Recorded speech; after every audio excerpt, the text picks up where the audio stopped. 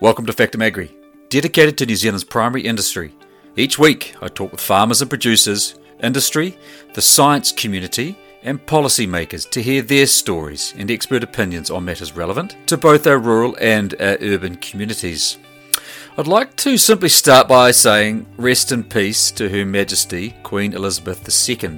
She will be remembered in my eyes as a champion of rural communities and a stabilising head of state who helped to steer not only England through many challenging times, but the entire Commonwealth, spanning an impressive 70 years as the monarch. No matter your personal views on the monarchy, and indeed New Zealand's membership in the Commonwealth, she has to be admired for her length of unwavering service and duty. Now, over the next few weeks, I'm looking at the Hill Country Futures Programme and afforestation.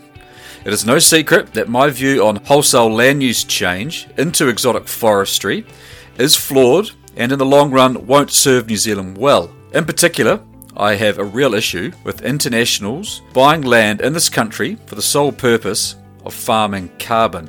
It is a travesty that this has been allowed to happen. I am a believer in the right tree in the right place, and forestry works well integrated into farming systems and on marginal country that livestock struggle on.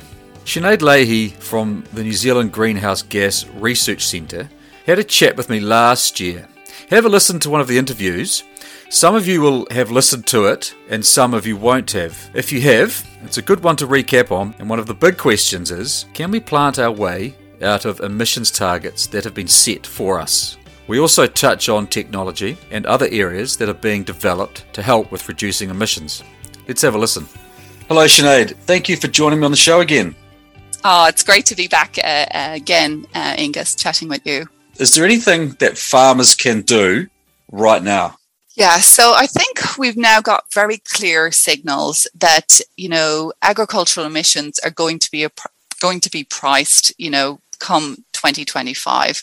So right now there's no real urgency, but what farmers can start in terms of what they should be doing on their farm, but what they should be doing is really starting to get an awareness around, why are people talking about greenhouse gases?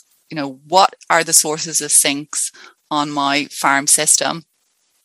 And, start to know your number. So how much greenhouse gases am I actually producing on my farm right now with the current practices that I implement?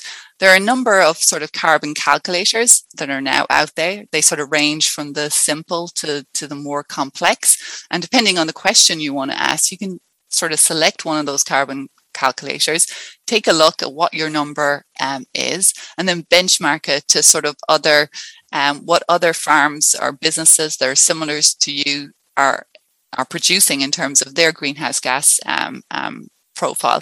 So really when it comes to right now, I think it's around getting your awareness up on what this whole issue is around GHGs, where your sources and sinks on your farms, and get your number, get a carbon calculator, and get an idea of how much you're producing right now. Okay. And what options might be available in the next few years? Yes, so it's, that question is interesting. I'm really fortunate that through my work at the centre, I get the opportunity to do some rural professional workshops on agricultural greenhouse gas emissions, and it's the running joke that we get to the point where we talk about the options, and everybody thinks we're really on time. But what happens is I spend for the next hour talking about the various different options that might be available. So I'll only talk about two, Angus, but if there's ones that are of real interest, please, you can feel free to ask me about. Sure. So the ones that are coming out, I think, that are closest to getting to out and farm through the science is around animal breeding. And so we know that we can breed for a low methane emissions animal. A lot of the work was done here actually in New Zealand in sheep. It was started, back in the late 1990s. And researchers went out and they measured thousands of sheep. And basically what they found was that there were some sheep that produced higher amounts of methane, and there were some sheep that produced lower amounts of methane. And the difference between the very highs and the very lows was about 20%. So what researchers did is they took some of those lines of sheep and they just went down the traditional animal breeding route. And so what they've bred now are two, a high emitting flock and a low emitting flock, and there's about 10% difference between those two flocks in terms of the amount of methane they've produced. They've also gone in and actually learned quite a lot around, well, why is it a high methane emitting sheep and why is it a low emitting sheep? And they've found that it's related to the rumen size. It's also related to the microbial composition in those rumens. They tend to act slightly different. And they've also gone out and said, well, is there any adverse effects to these low methane emitting animals? And so far they've found no issues in relation to productivity. So that's got to a stage in the science where now scientists are working with industry, so working with entities like Beef and Lamb Genetics, to really incorporate that low emissions trait into the national selection index for sheep across New Zealand. And right now, industry and researchers are working with a select number of ram breeders who are looking to incorporate and that trait. And it's likely that within the next 1 to 2 years that trait will be available to all farmers across New Zealand. And then it will be up to farmers whether that type of genetics is something they want to incorporate into their animals. But certainly, in relation to sheep, it's really moved on, getting much close, as close as you can get to the farm gate. In terms of animal breeding for cattle, one of the reasons researchers started with sheep was really around the difficulties in how you measure methane with sheep. It's often done in these little chambers, and we only have 24 of them in New Zealand, back when the sort of sheep selection line began.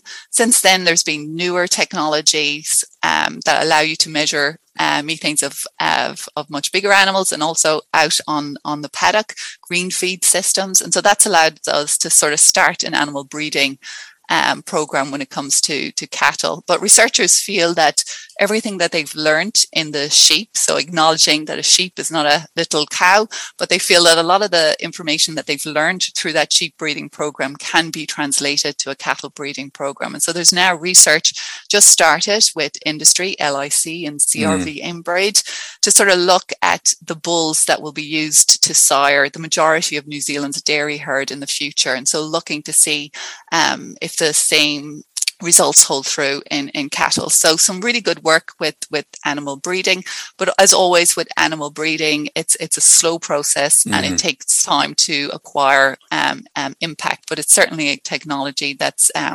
heading towards the farm gate. That's pretty exciting, I have to say. Yeah, no, that's what I think one of the Climate Change Commission report did mention, that in its low emissions pathway that it proposed, that incorporation of this sort of low emissions methane trait may be something that may be part of New Zealand's future. And what about deep into the future? And when I mean deep, things like vaccines, for example. Yeah, so what a vaccine does, I'll give you the latest of where the research is up in terms of a vaccine. So as I said, in our last podcast, we talked about how we know that these methane forming microbes are present in every ruminant across the globe.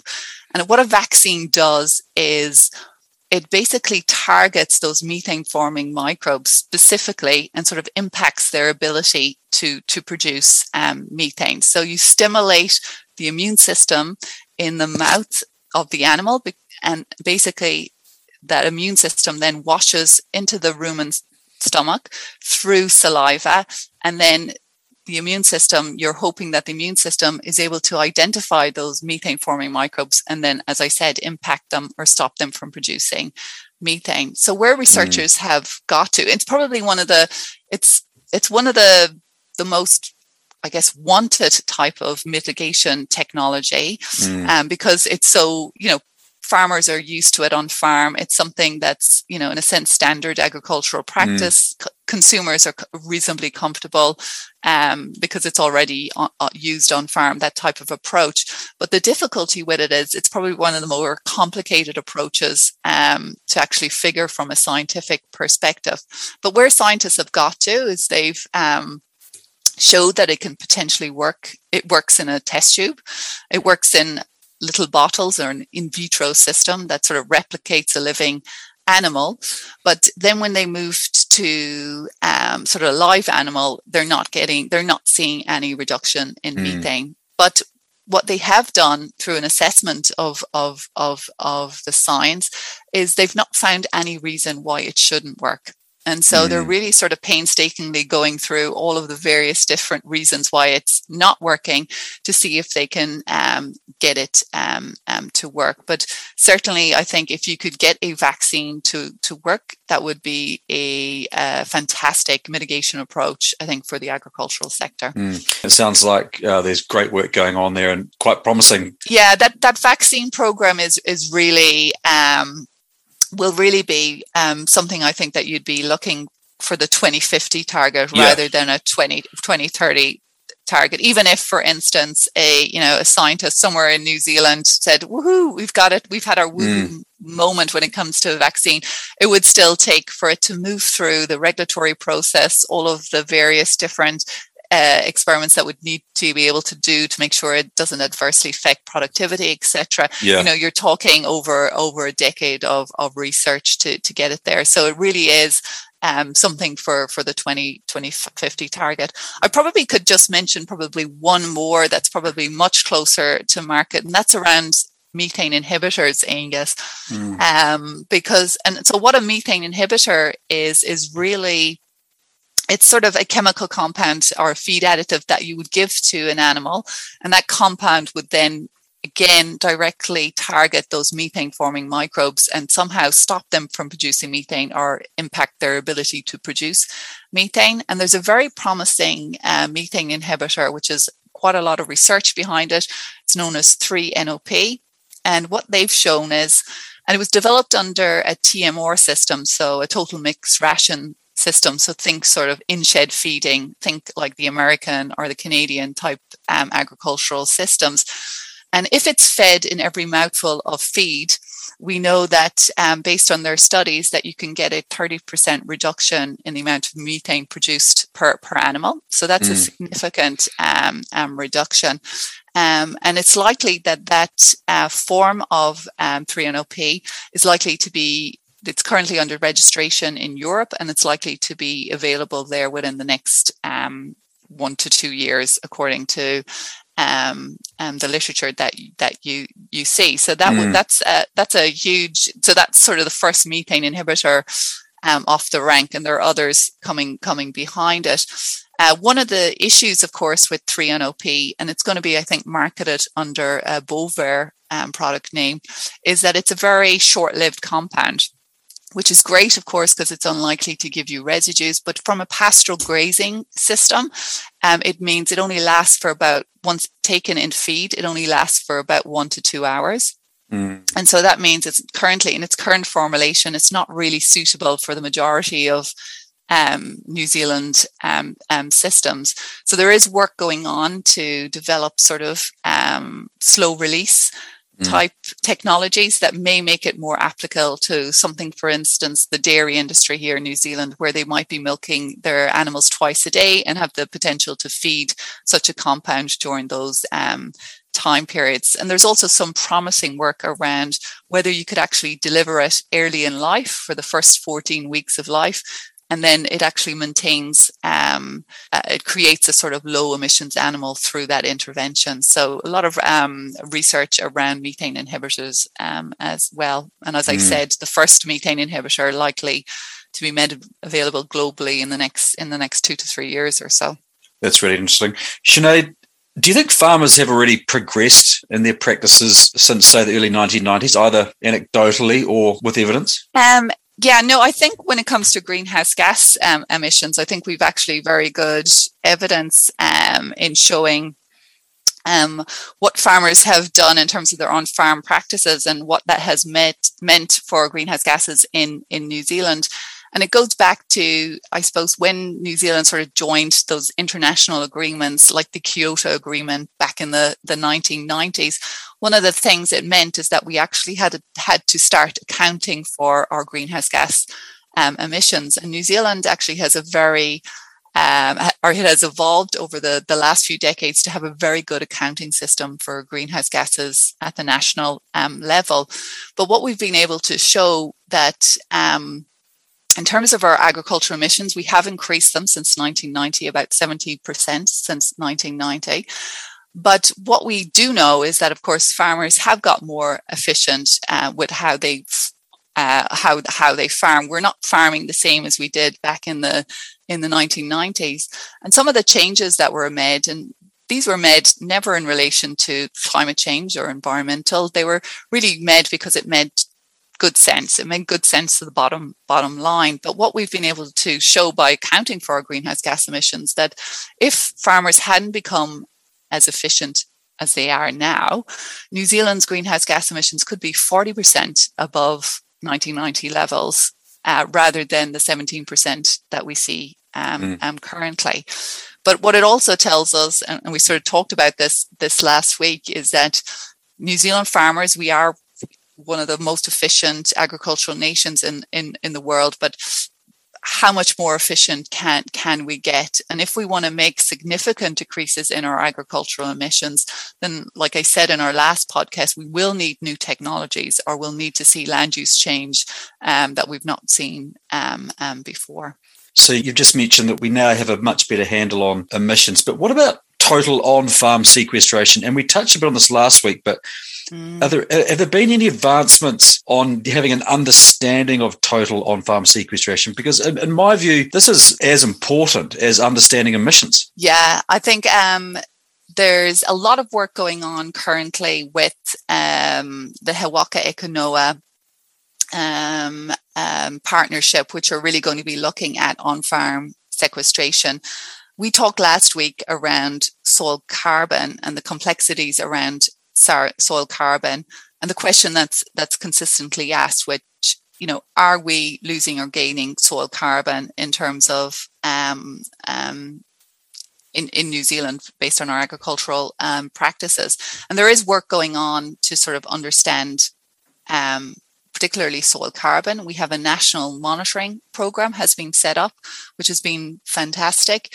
That's it's funded through the NZAGRC where I work, and being deployed by the Manaki Whenua and the University of Waikato. And essentially what they're doing, and it started back in 2019 and it'll go out to 2030, and it'll look at 500 sites across New Zealand, across the various different soils that we have in New Zealand and the farm systems that we have in New Zealand. And they'll be looking to measure soil carbon across those various different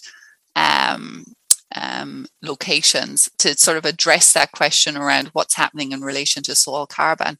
In terms of total on-farm sequestration, as I said, He Waka Eke Noa, they have a stream that's really looking at, the other forms of on-farm sequestration, say outside of trees, but riparian strips and etc. And making sure that, or having a look at those types of sequestration approaches and whether they can be incorporated into accounting, etc. We have talked a little bit we've touched on land use change. I believe we are at a critical stage in land use change, and in particular exotic trees and indeed carbon farming. I believe in the right tree in the right place and not in good productive country that is well suited to livestock. I also have concerns around negative social implications to our rural communities with this land use change. Do you have any thoughts on this or foresee any issues? Oh, that's a really tough question, Angus. The first thing I would sort of say when it comes to forestry is I'm no expert, but I have I've been lucky that I've been able to listen to a lot of experts talk about this whole issue, and my synopsis is it's very complex. But I guess, at the higher level, if we talk about trees and climate change, we are not going to be able to plant our way out of climate change. Trees will be an important approach that we can use to help give us time to get our emissions down. But once you plant a tree, that's its carbon. If we can't plant, every part of New Zealand with trees, it's a tool that will be able to help us, but it's certainly we cannot use it to we can't plant our way out of climate change, I guess is the simple answer to that. And I guess the extension of that, allowing an emitter to purchase land for carbon farming, or indeed purchase carbon credits, like, let's say, an airline or an oil company, this to me suggests they're not actually making changes to their emissions or their practices. Rather, they are essentially robbing Peter to pay Paul. Yeah. I guess that goes back to that report that the Parliamentary Commissioner put out back in 2019, where he really talked about, really opened up this discussion around, well, should agricultural land only be used to offset agricultural emissions? Really interesting point of view.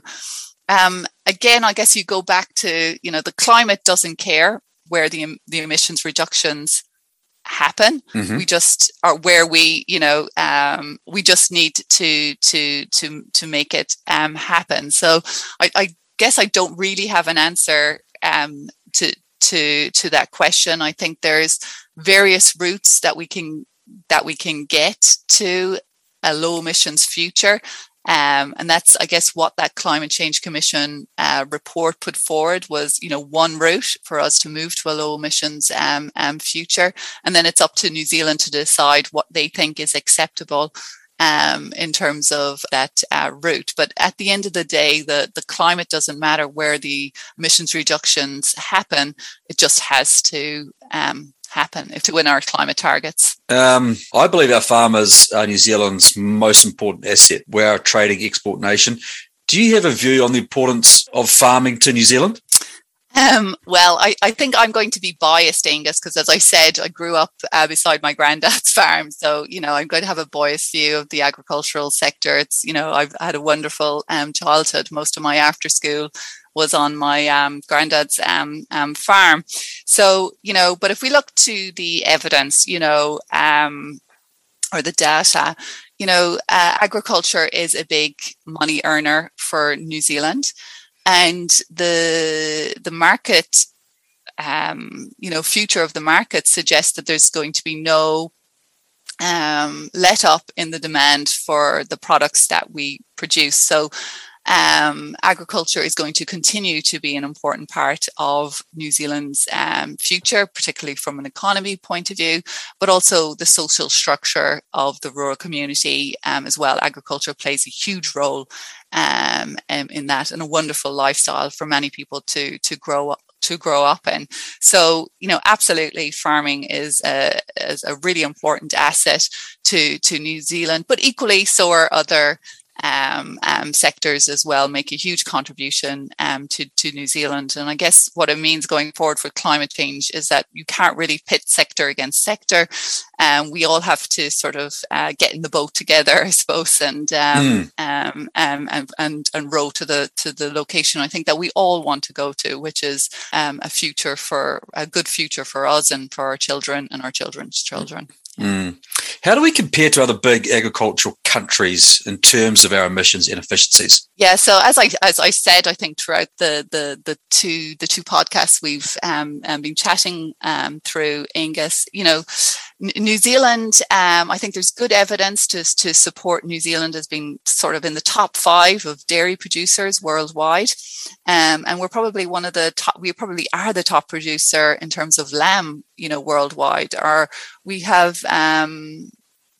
We are one of the top agricultural nations, and our ability to produce a low emissions product is well known. So in comparison, as I said, we're up there in the top. I don't know if we can say we're number 1 for dairy. My Irish colleagues often you're going to say Ireland, eh? Yeah, I'm pretty sure if you asked an Ireland person, they'd say they're number 1. So, but I think what we can say safely is that we're definitely in the top 5 when it comes to dairy. Fantastic. Now, I'll let you get on. I know you're busy, but I really do appreciate your time and thank you very much. Yeah, thanks, Angus. It's wonderful. I can't help but think the real reason for the attempt by the Climate Change Commission to shun total on-farm sequestration is because farmers are already close to carbon neutrality in real numbers. But they think farmers will just roll over and take what is thrown at them. My guess is they believe it is easy to take on the farmer than it is to take on big emitters like airlines and fuel companies. I don't believe that because 50% of New Zealand's emissions come from agriculture without considering sequestration, we should punish farmers. We are a farming nation, for heaven's sake. New Zealand's primary industry is this country's most important.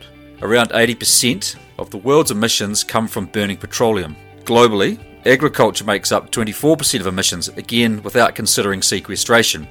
And unlike petroleum, agriculture provides food. Food is an ever-increasing need, so let's find ways to ensure those needs are continually being met and affordable, rather than looking for ways to further tax food production, which only increases the bill at the checkout. Well, that's all from me this week. Thank you for listening, and catch you next time.